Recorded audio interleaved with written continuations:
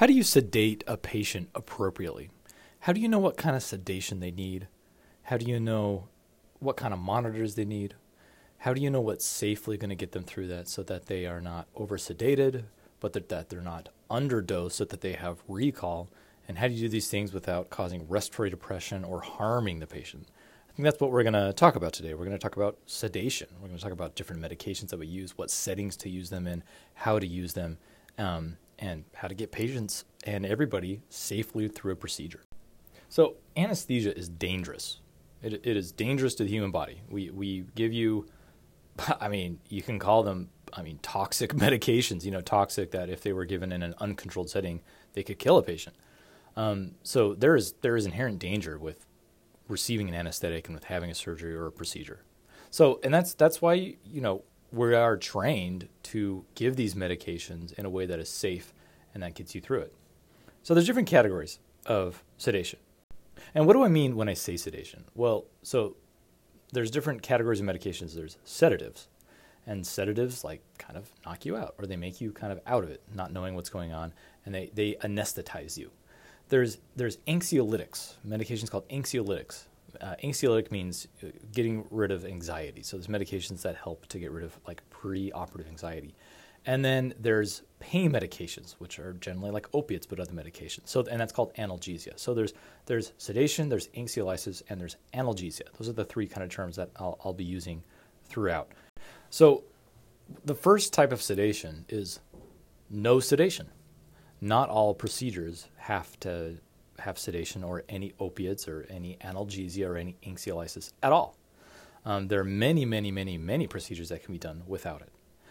But that doesn't mean the patient doesn't need it. Everything needs to be customized towards the patient. So you need to look at what is the procedure. So when you're approaching how to sedate a patient, you look at what is this procedure. Are they getting a cataract? Do they have shoulder dislocation? Are they getting a bone marrow biopsy? Are they getting an open heart surgery? Obviously, these are very, very different things. So you look at what procedure are they getting? And then you look at the patient's medical status. Are they healthy? Are they in a healthy state? Did they just walk in off the street? Or have they been in the ICU for 3 weeks? Have they been in the medical ward? Do they have diabetic ketoacidosis? What is their status? And that's something we call the ASA physical status, the American Society of Anesthesiologists, ASA status. And that helps to categorize how sick a patient is. So that goes hugely into consideration. Because just for example, so let's say there's a patient walking off the street, a healthy young woman who walks off the street that is getting an ortho procedure. I can send that patient out to sleep with a big dose of propofol safely. But did you know that propofol is an extremely dangerous medication? It's very, very dangerous. The reason is it drops everybody's blood pressure when you give it to them. It dilates your blood vessels. It's a side effect. It's like an unwanted side effect of propofol. So a healthy young woman, it's not going to her physiology will be able to compensate for that big dose of propofol that I gave her. No problem. So I know I can give her. In fact, I would give her a lot because a young person often needs more. So I would give that person a lot, 250 milligrams, 300 milligrams, depending on their weight and age. Now, if I gave that, so let's take another patient, a patient in the ICU who's on norepinephrine, epinephrine, and vasopressin, and they're in shock, and they need to come down to the operating room because their bowel is dying, and it needs to be resected or it's going to kill them. If I gave that same dose of propofol to that patient, it would probably kill them. So it's all about what is the patient's medical status. This is extremely important as you approach, pre-operative assessment. And then what is the appropriateness? So you look at those things. What is their medical status? You look at their airway, because that also has a lot to do with how you're going to sedate someone. And what I mean by airway is you look at their teeth, you look at their tongue, you have them open up their mouth, you look at the back of their throat, you look at what is their neck circumference. Does it look like they might have a difficult airway? Do they have obstructive sleep apnea, a history of that? Do they use a CPAP at home? So if someone has a straightforward airway, you might lean towards, maybe I don't need to put a breathing tube in for this patient. Maybe I can just lightly sedate them and the surgeon or the proceduralist will give them a little local anesthetic and they'll be fine. So that goes into consideration. And that goes into the next point is what is the appropriateness of the sedation level? Do they need to be deeply sedated? Can they just be moderately sedated? Can they lie motionless in a position for the procedure without being sedated? Are they able to cooperate? Is it someone, do you have a child? that can't cooperate, that can't be redirected? Or do you have someone that has autistic disorder and they're not able to cooperate, but they're otherwise healthy and they're an adult? All of these things are extremely important. And then what are the patient's expectations? What do they want? Are they extremely anxious? Do they take Xanax just to get in an elevator? Like, is that their baseline generalized anxiety disorder? All of these things need to go into consideration when you approach how to sedate a patient. And then when you figure out how you want to sedate them, which we're going to talk about, you want to know how do I need to monitor this patient? Typically, we say, that we do ASA standard monitors. ASA is the American Society for Anesthesiologists. ASA is this guideline. So of monitoring someone's vital signs. So that includes pulse oximetry. You put that probe on their finger to see what their oxygen content, or their saturation, I should say, in their blood. A blood pressure cuff to see what their blood pressure is throughout. EKG rhythm, telemetry to see what their heart rhythm and what their heart rate is throughout. And then very, very important is end-tidal carbon dioxide. Monitoring every single breath that they're breathing back at you is carbon dioxide. Because if someone is breathing back carbon dioxide to you, you know that they're breathing. There's a difference between oxygenation and ventilation. These are two different things. Oxygenation is is oxygen getting through the lungs and getting into the bloodstream. Ventilation is, are they able to eliminate carbon dioxide in and out of their lungs? And if you're not monitoring someone's carbon dioxide, they actually could be going south really quick, even if their oxygen saturation is fine. These are two very different things. So there are different categories of how deeply someone is sedated. The first category of sedation is none, zero, no sedation whatsoever. Not every procedure needs a sedative or a pain medication. There's many, many, many procedures that don't need these things. And oftentimes that is the surgeon's judgment call, the proceduralist's judgment call, like, I can do this in my clinic. So if it's not very painful, or it can be controlled with local anesthetic, and it's also not dangerous to have them not sedated. Someone doesn't have to have sedation. Someone can choose to not have an anesthesiologist, depending on the case, and I get a little more into that. So there's no sedation. The next one up from that we call it nurse sedation, where a sedation nurse that's been trained to give sedatives is the one that is administering the sedatives and monitoring your vitals. In this type of anesthetic, we typically only give opiates and benzos. You definitely do. A sedation nurse does not give propofol and should not give propofol, because propofol can quickly lead to apnea. Someone stopping breathing, and they may need rescue measures to get them back. Now, benzos and opiates together can also cause that as well. But that's why it's kind of lighter sedation. The goal is to keep the patients breathing on their own, and even to be they can be awake, they can be talking during a procedure. An example of this is like a cataract surgery, where an ophthalmologist goes in and they fix your cataract, and I supervise these procedures like this all the time and I never go into the room. I don't have to. I'm supervising a lot of other cases at the time as well. But a nurse is giving benzos, usually like midazolam, and opiates like fentanyl to a patient to get them comfortable. And then the ophthalmologist then numbs up the eye and works. And this works for like 99% of the patients. So that's nurse sedation. The next one we call monitored anesthesia care. We call it a MAC, monitored anesthesia care.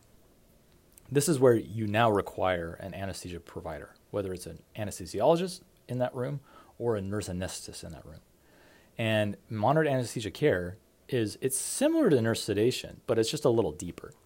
But it's not a general anesthetic. They're not totally under. During monitored anesthesia care, a patient should typically still be able to respond to verbal stimulus. You say, "Hey, how are you doing?" And they say, "I'm doing okay." That's still monitored anesthesia care.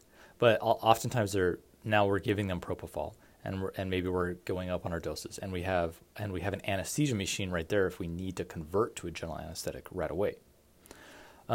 And then deeper from that, the next one from that is a general anesthetic, where someone is they're totally out of it, and typically they have a breathing tube. Technically, a general anesthesia doesn't mean a breathing tube. That's a little too nuanced and too boring to really tease apart. So there's these. I'll just sum it up in these 4 ways of sedating someone: no sedation, nurse sedation, MAC, monitored anesthesia care, and general anesthesia. Now, all of these settings, their vitals should be monitored. I'm going to just take a quick little segue into the Redonda case. Okay, I know I've mentioned a lot on my TikTok and here on the podcast a couple times. So Redonda was a nurse in Virginia who accidentally gave a paralytic medication over midazolam to a patient that was going to get a scan. And that paralytic dose, the patient was given that dose, and the patient went into the scanner, and they suffered brain injury, probably from not being able to breathe because they were paralyzed. That patient was not monitored. And this is the whole crux of this thing for me is that patient wasn't monitored, meaning their vitals weren't monitored. The patient didn't have a pulse ox going on. Anytime someone is going to get a benzo, which was the plan with this patient, they should be monitored. If that patient had been monitored, the patient very, very likely would not have died. Why? Because it would have been detected that the patient's oxygen saturation was going down, down, down, down. They would have pulled the patient out and resuscitated the patient right away and gotten the patient back if they had suffered respiratory cardiac arrest. So patients need to be monitored. And so for that reason, Redonda I don't believe that she should be criminalized. That shouldn't have been even brought to court because she was not fully responsible for that patient's death. The system was ultimately responsible. She made an egregious error. That was a big, big problem. And I think she had her license revoked, which that's debatable. I do agree with that. That's fine. But to criminalize her for doing that and to put the responsibility only on her is absurd, in my opinion. Fortunately, the judge who sentenced her clearly understood the circumstances and gave her 3 years probation and no jail time. So, which I was very happy about. Anyway, let's go. I digress back from that. So patients need to be monitored. I mean, you need to monitor patients with what I said before, ASA standard monitors. Remember, that's pulse ox, a blood pressure cuff, telemetry, and end-tidal carbon dioxide. So those monitors need to be in place if you're going to do this. So let's talk about a couple different procedures. Let's start with, we talked about cataract, right? So someone who gets a cataract, that can be done under nurse sedation. You give them 1 or 2 of midazolam, 50 mics of fentanyl, and that chills them out. That's going to chill out the average person, and they'll be able to get that procedure done well. And that nurse is sitting there, and they can redose appropriately, and that nurse is trained to do that safely. However, someone can come in, and I see this all the time, and they're going to get their cataract taken care of, and they ate like an hour before, which that's an automatic cancel the case. Oh, so by the way, why don't we want you to eat? Well, anytime you get any sort of sedative, you could become too relaxed, your esophagus could relax, and you could aspirate gastric contents into your lungs, which could be extremely dangerous and deadly. So, and it happens all the time. People forget, and that's fine. People forget it. It's fine. But I see it, someone with cataract surgery, they'll come in and they're like, hey, I ate an hour ago. And I'll be like, well, we got to delay your case, 6 to 8 hours or for tomorrow. And sometimes that person will be like, you know what? I don't need sedation. Just take me back there and the surgeon will know my eye. I'll just be wide awake. And you know what we say to that? Okay, great. That's fine. That's fine. So being customizing to what the patient wants. And I think that's a great solution. If the patient is okay with that, okay with having surgery on their eyeball that is numbed up, and they're comfortable with that, they're not going to get anxious, and they don't want the anesthetic, and hey, they won't even have to pay for an anesthetic. So that's great. I say, fantastic, come on back, let's get it done for you. Your ophthalmologist is here waiting. So that's great. And then the next person that maybe they ate an hour before, there is no way they can have that procedure without having sedation. They will have a panic attack on the table, and you can't have that, right? Because what did I say before? You have to assess, is a patient willing to stay still? A patient must stay still if you're operating on their eyeball, right? So everything is just customizable to what's going on with the patient. Let's talk about a different procedure. Let's talk about a bone marrow biopsy. So what is a bone marrow biopsy? So this is someone who, often people need a bone marrow biopsy if they have things like leukemia or myelodysplastic syndrome or multiple myeloma, many blood disorders, blood cancers. So a bone marrow biopsy helps to diagnose those things. And so what's a bone marrow biopsy? It's a giant needle, big needle that goes into the side of your hip. It's like a 5-minute procedure. Big needle goes in your hip and it draws out bone marrow, and then that gets sent off to the lab. It takes 2 seconds. So this is an interesting procedure, right? Number one, you don't have to do this with sedation. A patient can be like, I'm good. I don't need this. However, it's painful. So if you need a bone marrow biopsy, I recommend you go to a place that needs sedation, because I've talked to lots of patients that have had it without, and they're like, I will never do it again, because it's painful. It's a huge needle that goes in. I mean, it's painful. And it aches afterwards. So with this, though, it's really brief, right? This is a brief procedure. It's like 5 minutes. A cataract, it can take 45 minutes, hour and a half. And so you have to think of the half-life of drugs. This is a huge part of practice anesthesia. How long do medications stay in your system? And all anesthetists and anesthesiologists, we know this like the back of our hand. We know exactly how long medications are going to linger in your system. So a benzo and fentanyl, the lingering effects will stay for quite a while. Now, the immediate effect might wear off in an hour or two, but the drug half-life will stay around for quite a bit. So for a bone marrow biopsy, yeah, you could give fentanyl and midazolam. However, it may not sedate that person enough because it's painful. It's a quick, painful, just one-off procedure, and then you're done. Whereas the cataract is like, 45 minutes, as I said. The eye is numb. It's not that painful. It's just kind of anxiety-inducing because someone's working on your eyeball. Whereas the bone marrow biopsy, it's like, it's painful. So just giving some fentanyl and midazolam, it may not sedate them enough, and they may feel the pain. And so it may not even, so just some fentanyl and midazolam may not accomplish what you need for that patient. And then you have the lingering effects of fentanyl and midazolam. That patient is staying in the post-operative care unit for maybe too longer, and then they're at home and they can be groggy for a while. So we can give something else. You can just give propofol for this. You can just give a push of propofol, a low-dose push of propofol to a patient like this. Propofol has a very quick on and off. It is metabolized by the liver almost as quickly as it enters the liver. It doesn't recirculate around and around. It's a quick on, quick off, just a few minutes. So literally just giving a patient this like a bolus of propofol, and they're good to go. That's all they need. They wake up and they get out. It's a very nice way of doing things. Same with like a cardioversion. Say someone has atrial fibrillation, and they're stable, and they need a shock to the chest to get them out of that rhythm. This is a stable rhythm. That's very common. It's not an emergency. You're doing it electively. I reach for propofol all the time because what is the procedure? It's a shock to the chest. That's the procedure. And I'm performing the procedure. In this case, I'm sedating the patient and I'm performing the procedure, which is just pushing a button on the defibrillator. But it's a short procedure, right? It's a 1 second procedure. It's a press a button that shocks their chest. They don't need fentanyl and midazolam. That's going to hang around too long. You just give them a push of propofol. I give them a push. I say, hey, how you doing? They're knocked out. They're still breathing on their own. I don't give them too much that they go apneic and not breathe. And then I shock their chest. They wake up. Hopefully I got them out of the rhythm, not always. And they're good to go. So again, everything is relative. Now let's take something like open heart surgery. Say someone needs a new aortic valve. So a surgeon is going to literally take a saw to their sternum, open up, crack their sternum open, slice into their heart and replace that valve. Obviously, that needs to be a general anesthesia. That person needs to be completely sedated and under with many, many different types of sedatives that make sure that they're under. So, we got the whole spectrum and of different sedatives, when to use them, and under what circumstances, and what types of patients, and what kind of comorbidities they have that dictate what you use. Now let's quickly delve into the different types of medications. Let's just talk more specifically about them, and let's start with benzodiazepines. So benzos are usually for anxiolysis, right? For anxiety.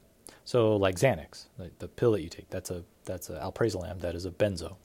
So this is a large family of medications: diazepam, midazolam, lorazepam. There's a whole range here. Now, in the anesthesia world, the IV benzos that we typically use in the United States, at least, are midazolam and lorazepam, also called Versed and Ativan. Versed, those are the generic names. The drug names, the brand names. But I'll try to use the generic names as much as possible. So midazolam, it's a short-acting benzo, and it usually makes you feel a couple drinks deep if we give it to you before an operation.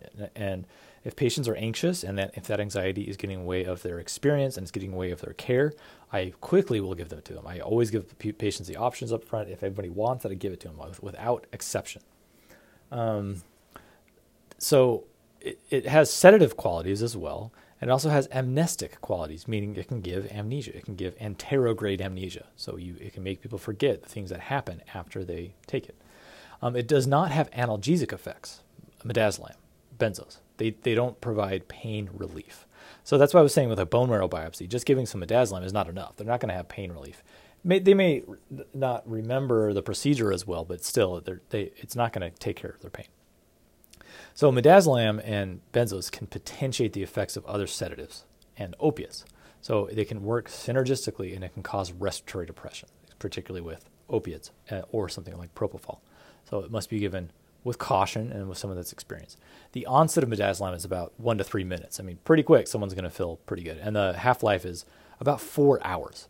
Now, the therapeutic effect may wear off after 4 hours, but the half-life of it in the bloodstream is going to be about 4 hours. It's generally dosed like 0.5 milligrams at the low end, up to, 1 milligram, 2 milligrams. I usually don't give more than 2 milligrams at a basic preoperative dose. So it's not used, midazolam is not used, or benzos are not used as a primary sedative for longer cases, because you can't keep repeating the doses, because you can sedate them and their breathing can go down, and then you have other problems. So it's used in conjunction with other things. Benzos have a reversal agent called flumazenil. So if someone gets too sedative, you can give flumazenil as an antidote. It will reverse that. It's a new type of benzo. It's called remimazolam. This was approved by the FDA in 2020. It's a short-acting benzo, intravenous. It can be given as a push or a bolus. It has a unique metabolism. It's a very, very fast recovery because its metabolism is not dependent on the liver like midazolam or Ativan. You give a push of this, and it is metabolized in the bloodstream itself. The bloodstream itself metabolizes it. So it has a very quick offset. It's a similar drug metabolism as remifentanil, if you're familiar with that. It's an ester hydrolysis in the blood. I have not used this medication yet myself. I know I have colleagues and other people that are using it and are having good. They do like it because it's quick. For a quick procedure, you just give it, boom. The patient's sedated. They wake up quick. They go home. Everyone's happy. All right, now let's talk about propofol. Propofol acts fast. It's rapid. So propofol is not a benzo. It's not an opiate. It's its own drug. It works on the GABA receptor. It's its own kind of class of medication. It acts fast. It can be short-acting. It's sedative. It's hypnotic. It does provide some amnesia. And it also has antiemetic properties, meaning antiemetic means it helps with nausea. So if you have a anesthetic that's just giving propofol, your likelihood of getting nauseous is actually really low. Again, propofol does not provide analgesia. It is not a pain medication. It is a sedative. It is widely used in many anesthetics. And as I said before, it can drop people's blood pressure. So, and it definitely makes people stop breathing. So those two reasons make it a very dangerous medication. And if it's not given carefully and thoughtfully, it can kill patients. This can be a deadly medication. In fact, this is the drug that killed Michael Jackson. It was used inappropriately, and he died. And that's because propofol has a narrow therapeutic window. Patients rapidly transition to deeper levels of sedation, and there's no reversal agent for it, which it has a fast offset as well, so it's not the biggest deal in the world.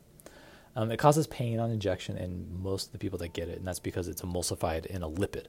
IV lidocaine can help with that we give alongside with it sometimes. Okay, and now moving on to opiates. Opiates are its own, obviously, class of drug, and there's many different types of opiates. Opiates are a part of sedation, and they're used in many different things. Typical IV opiates that we use are fentanyl. Right? They have a fast onset, and they have a pretty fast offset. You typically start with doses of 25 mics, and you can go from there, 50 mics, 100 mics at a time sometimes. The duration of action is usually 30 to 60 minutes, and on the onset, a patient you can see the onset within 60 to 90 seconds. So there's fentanyl that can be used for many different reasons, as I said, and then there's remifentanil, which I mentioned earlier. That's an ultra short-acting opiate, very fast onset, 60 to 90 seconds, and it has a very quick half-time in the bloodstream, something called a context-sensitive half-time, which, if you know what I'm talking about, I won't go into detail about that. Too boring. But it's only like 8 minutes.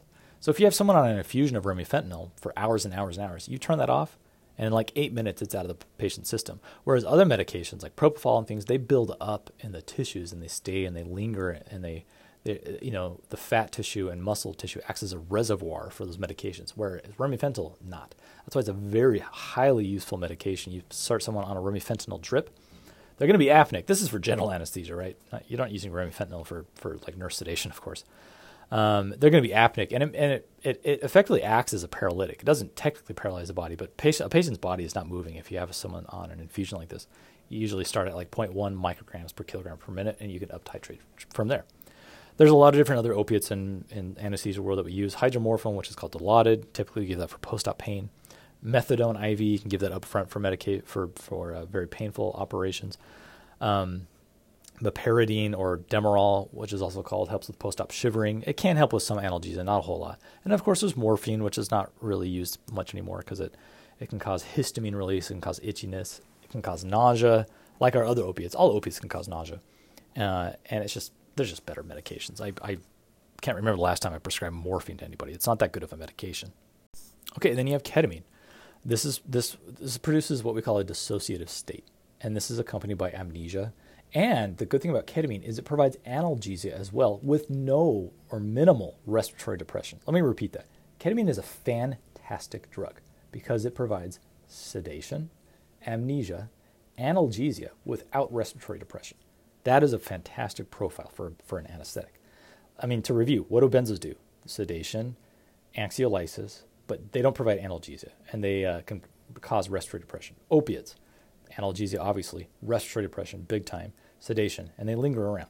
Propofol, yes, it sedates, respiratory depression, but ketamine doesn't. It provides amnesia and sedation without respiratory depression, and it's an analgesic. It treats pain as well. So it has a combination of really desirable effects all in one package. It has a rapid onset and a pretty short duration of action. It's like 10 to 20 minutes of the duration of action, and it has a half-life of like 2 to 3 hours. So this is a very effective medication. So like say like a 12-year-old comes in with a dislocated shoulder and it needs to be reduced in the emergency department. You can just give that patient a bolus of ketamine. It knocks them out. They're breathing on their own. They don't need a breathing tube. They're out of it. It's giving them pain control enough that they can do the procedure with an orthopedic surgeon or an emergency department surgeon. I think they can do it sometimes. They reduce the joint and then it clears and then they're awake and then they're ready to go and they don't actually need surgery. It's an incredibly versatile medication. I use it all the time. It's fantastic. It does have some side effects. It can be unpleasant. Some people don't like the dissociative effects. It can cause hallucinations that can be very unpleasant for people, like bad dreams. It can maybe increase intracranial pressure in patients that have traumatic brain injury. It's generally recommended to avoid it in that. It can also unmask myocardial depression in some patients. I think that's kind of a theoretical thing. I haven't witnessed that myself, but it's a very good medication.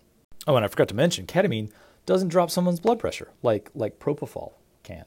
So again, it's a hemodynamically stable medication. It's fantastic.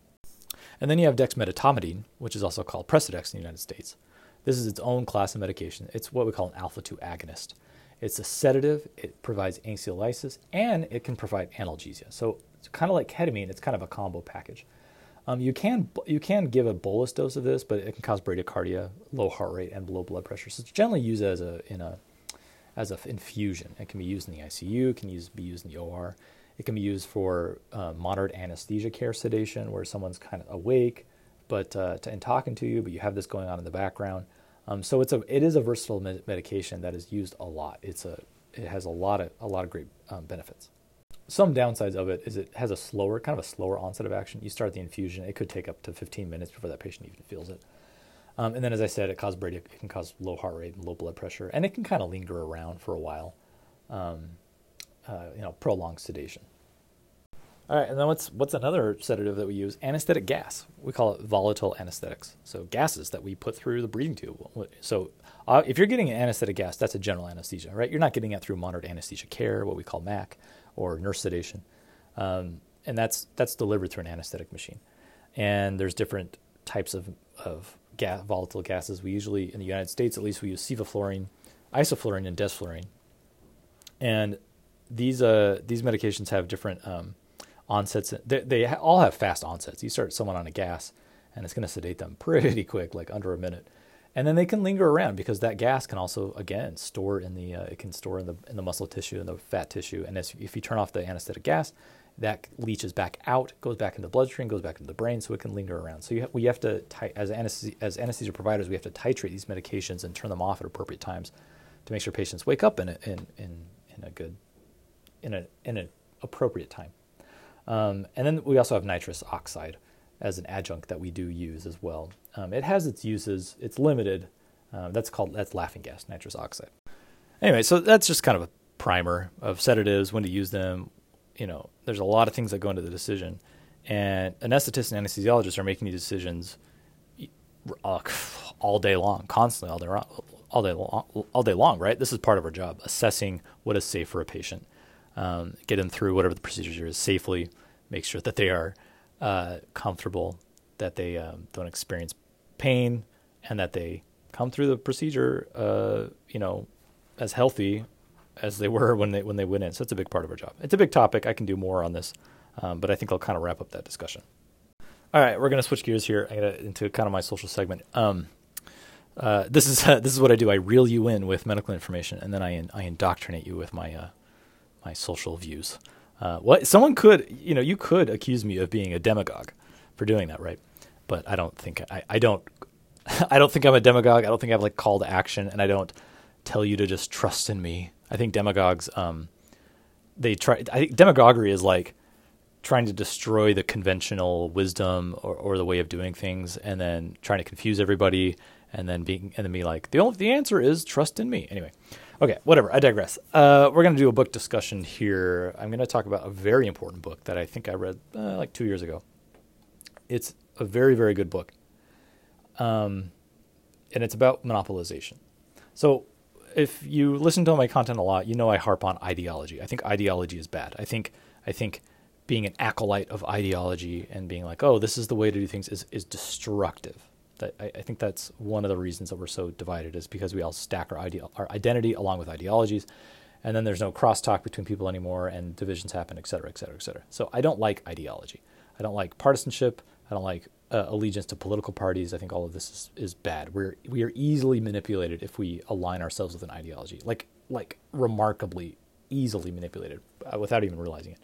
So, and I think one thing that actually can unite the United States and Western countries, when we're seeing a shift more towards authoritarian leaning political parties, is breaking up monopolies.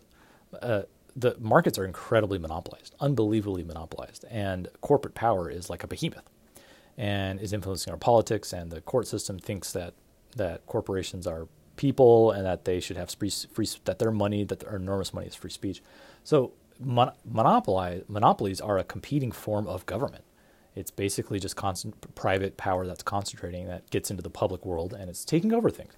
So I think being anti-monopoly is a way to unite both political parties, because I think we all hate monopoly power. We all hate it.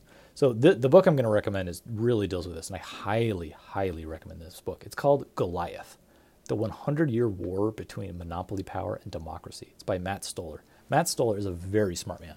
I follow him on Twitter, and I read his newsletter often. He's extremely intelligent and very well informed, and has a great take on stuff.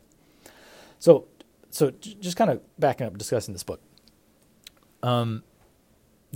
This book goes over like a sweeping history from the last 100 years of monopolistic powers that have pitted themselves against the average American person.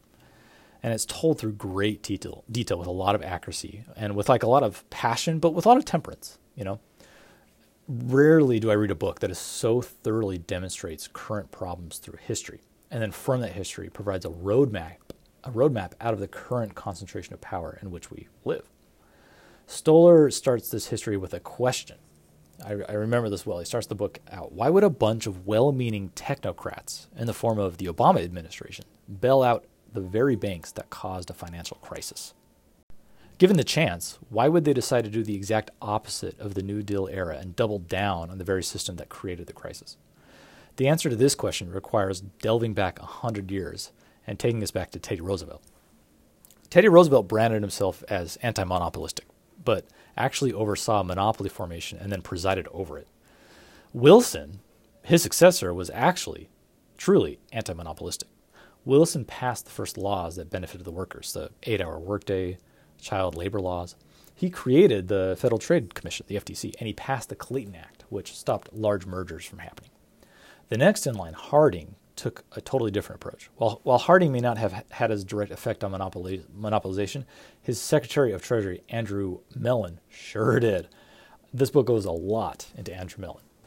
He played a big role in monopolization. He was a former private banker who likely bribed Harding for the role of being the Secretary of Treasury. Mellon would go on to serve as Secretary of Treasury for 3 more presidents. Mellon owned enormous monopolies, including ownership in over 70 companies.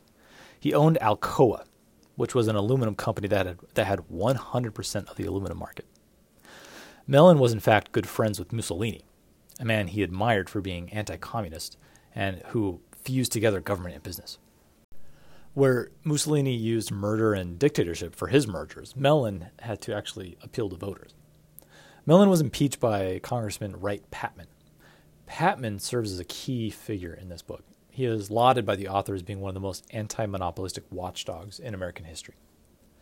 The Depression happened as the markets collapsed, and then a wave of bank defaults soared through Europe and the United States, which stopped lending and seized funds.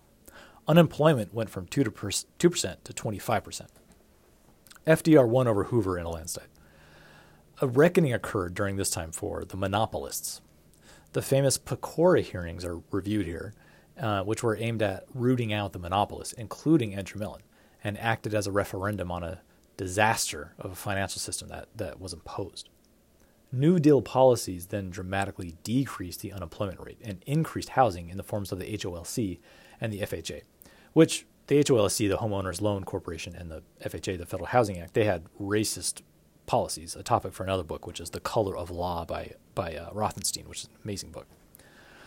But anyway, the New Deal clearly elevated the economic rights of the average American and created a stable foundation on which the civil rights were then built. With the decentralization of banking and other Keynesian moves, monopoly power was greatly weakened in the New Deal eras. But then changes in the zeitgeist started to occur in the 1960s and really culminated in the 1970s. On the left, you had the emergence of economic technocrats like Galbraith, who preached the countervailing forces method or theory, in which monopolies were perfectly sound because the market will naturally create forces that will oppose monopolies. This was a highly influential idea to baby boomer liberals in particular. And then, of course, on the right, you have the Chicago School of Economics, finding fertile scientific ground, disseminating their neoliberal ideas through the courts and politics in the form of Scalia and Goldwater. The Chicago School fundamentally changed rhetoric and language, redefining freedom as unfettered business. The word monopoly began to refer to union and government control, and that corporations were the protector of this newly branded freedom. A fetishizing of meritocracy occurred on both the left and the right, which helped to create a victimization of businesses. It's no wonder that someone like Milton Friedman could insinuate that a business unable to discriminate based on race was an infringement of freedom. Galbraith and the Chicago School loathed one another, but their philosophies were in sync. Wealth and power needed to be concentrated into educated technocrats. Despite Barry Goldwater's presidential failure, the winds were already changing at this time. The Business Roundtable, with the famous Powell memo, if you're familiar, as a manifesto, the Business Roundtable sought to inject business into politics. Riston created CDs, which formed a parallel banking system, which then held the Fed hostage to do anything because it would induce a bank run. Jimmy Carter was actually going to fire all the air traffic controllers anyway before Reagan famously actually did that, a move that supposedly heralded the return of neoliberalism. Nader was around and close with the philosophies of Patman and Brandeis, but seemed more concerned with consumer protection. The Consumer Good Pricing Act screwed over small businesses and helped predatory pricing, which liberals really bought into. Democracy was beginning to be seen as inefficient by both sides of the political party, and a huge wave of mergers took over in the 1980s. And then the politics of affluence really started to reign during that time. Ronald Reagan put 4 neoliberal judges on the court, including Scalia. Junk bonds changed corporate structure. Leveraged buyouts became normalized and completely financialized the system, further concentrating wealth. The opposing Democrats at this time were anti-populist themselves. Bill Clinton won on a populist movement, but with no mention of antitrust. Clinton deeply entrenched more of Reagan's principles. Clinton was a great Republican. He coddled corporate interests and attacked banking restrictions by repealing Glass-Steagall and signing in NAFTA. an agreement that helped corporations find cheaper labor elsewhere.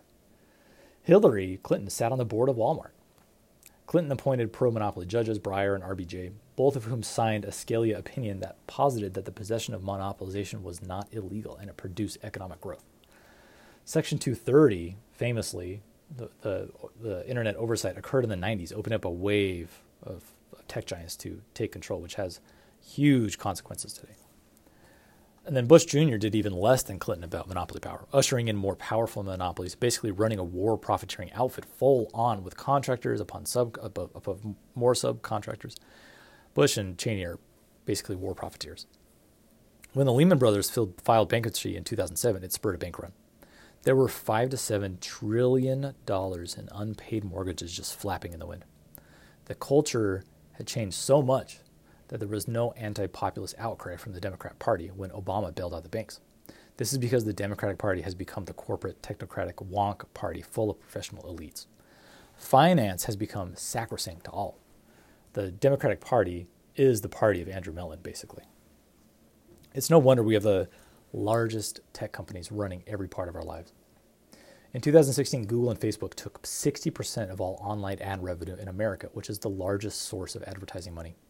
Google has 90% of the search and ad market and can track users across 80% of websites. Facebook has 70% of social network trafficking. 2/3 of Americans get their news on social media. Amazon is the epitome of monopolization, operating on the very dominant market that it owns. As a consequence, America is now a news desert.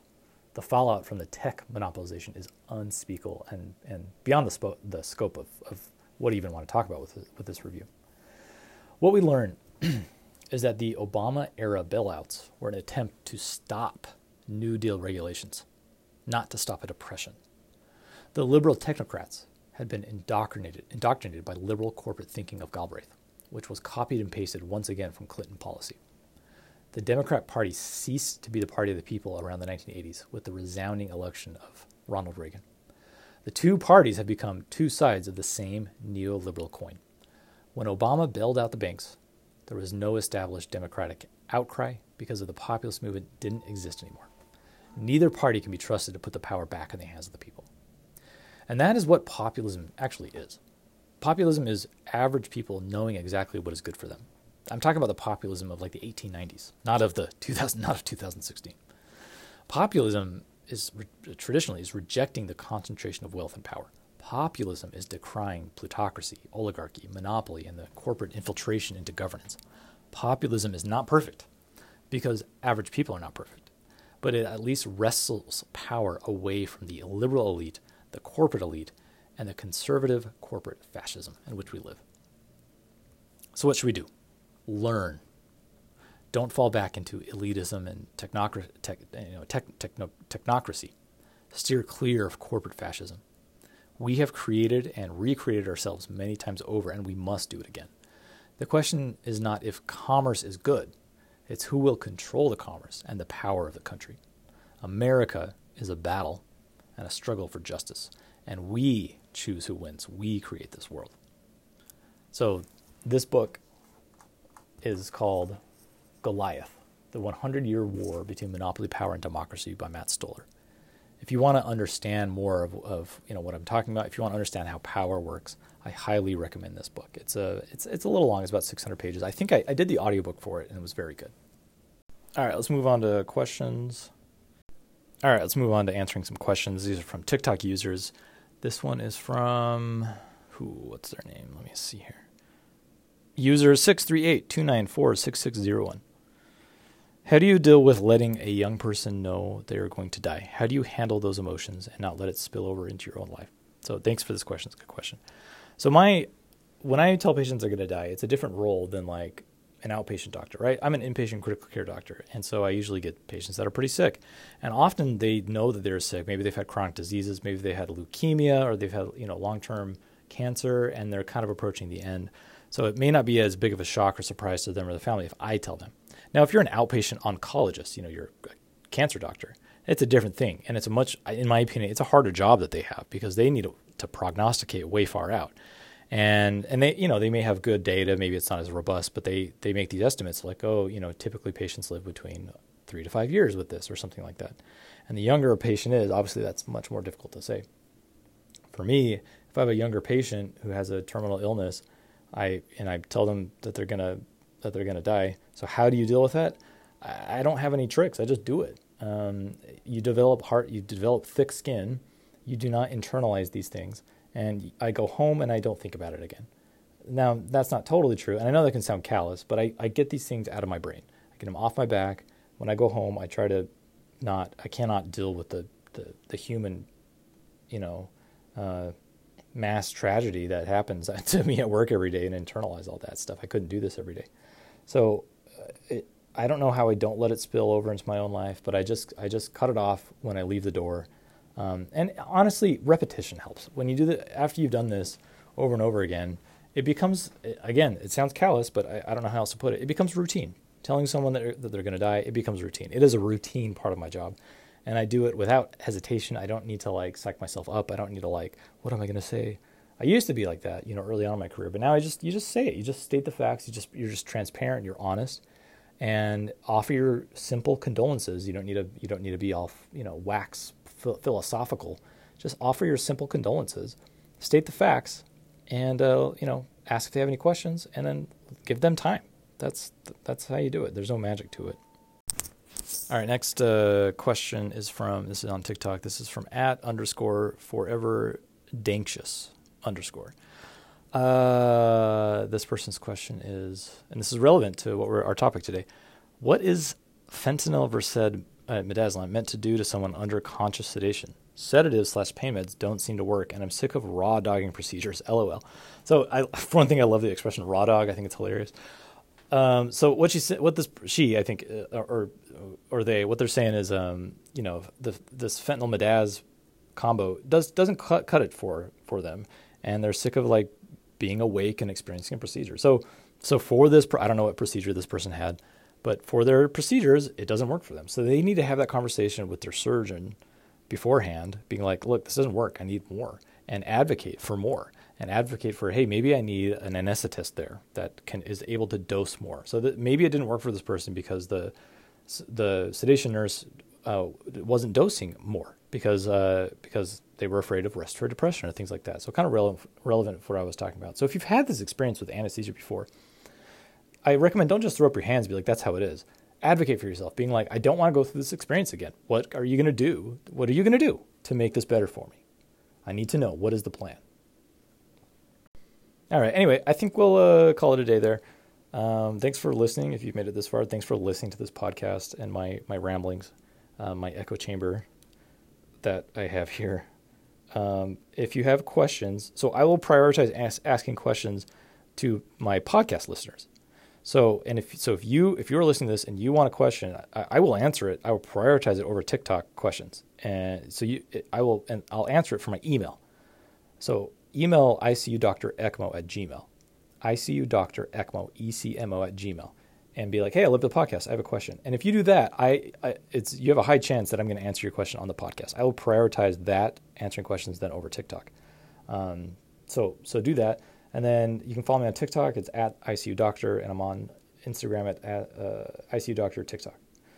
Give me suggestions. Let me know what else. Rate and review this podcast and share it with others. Thank you. I'll see you next time.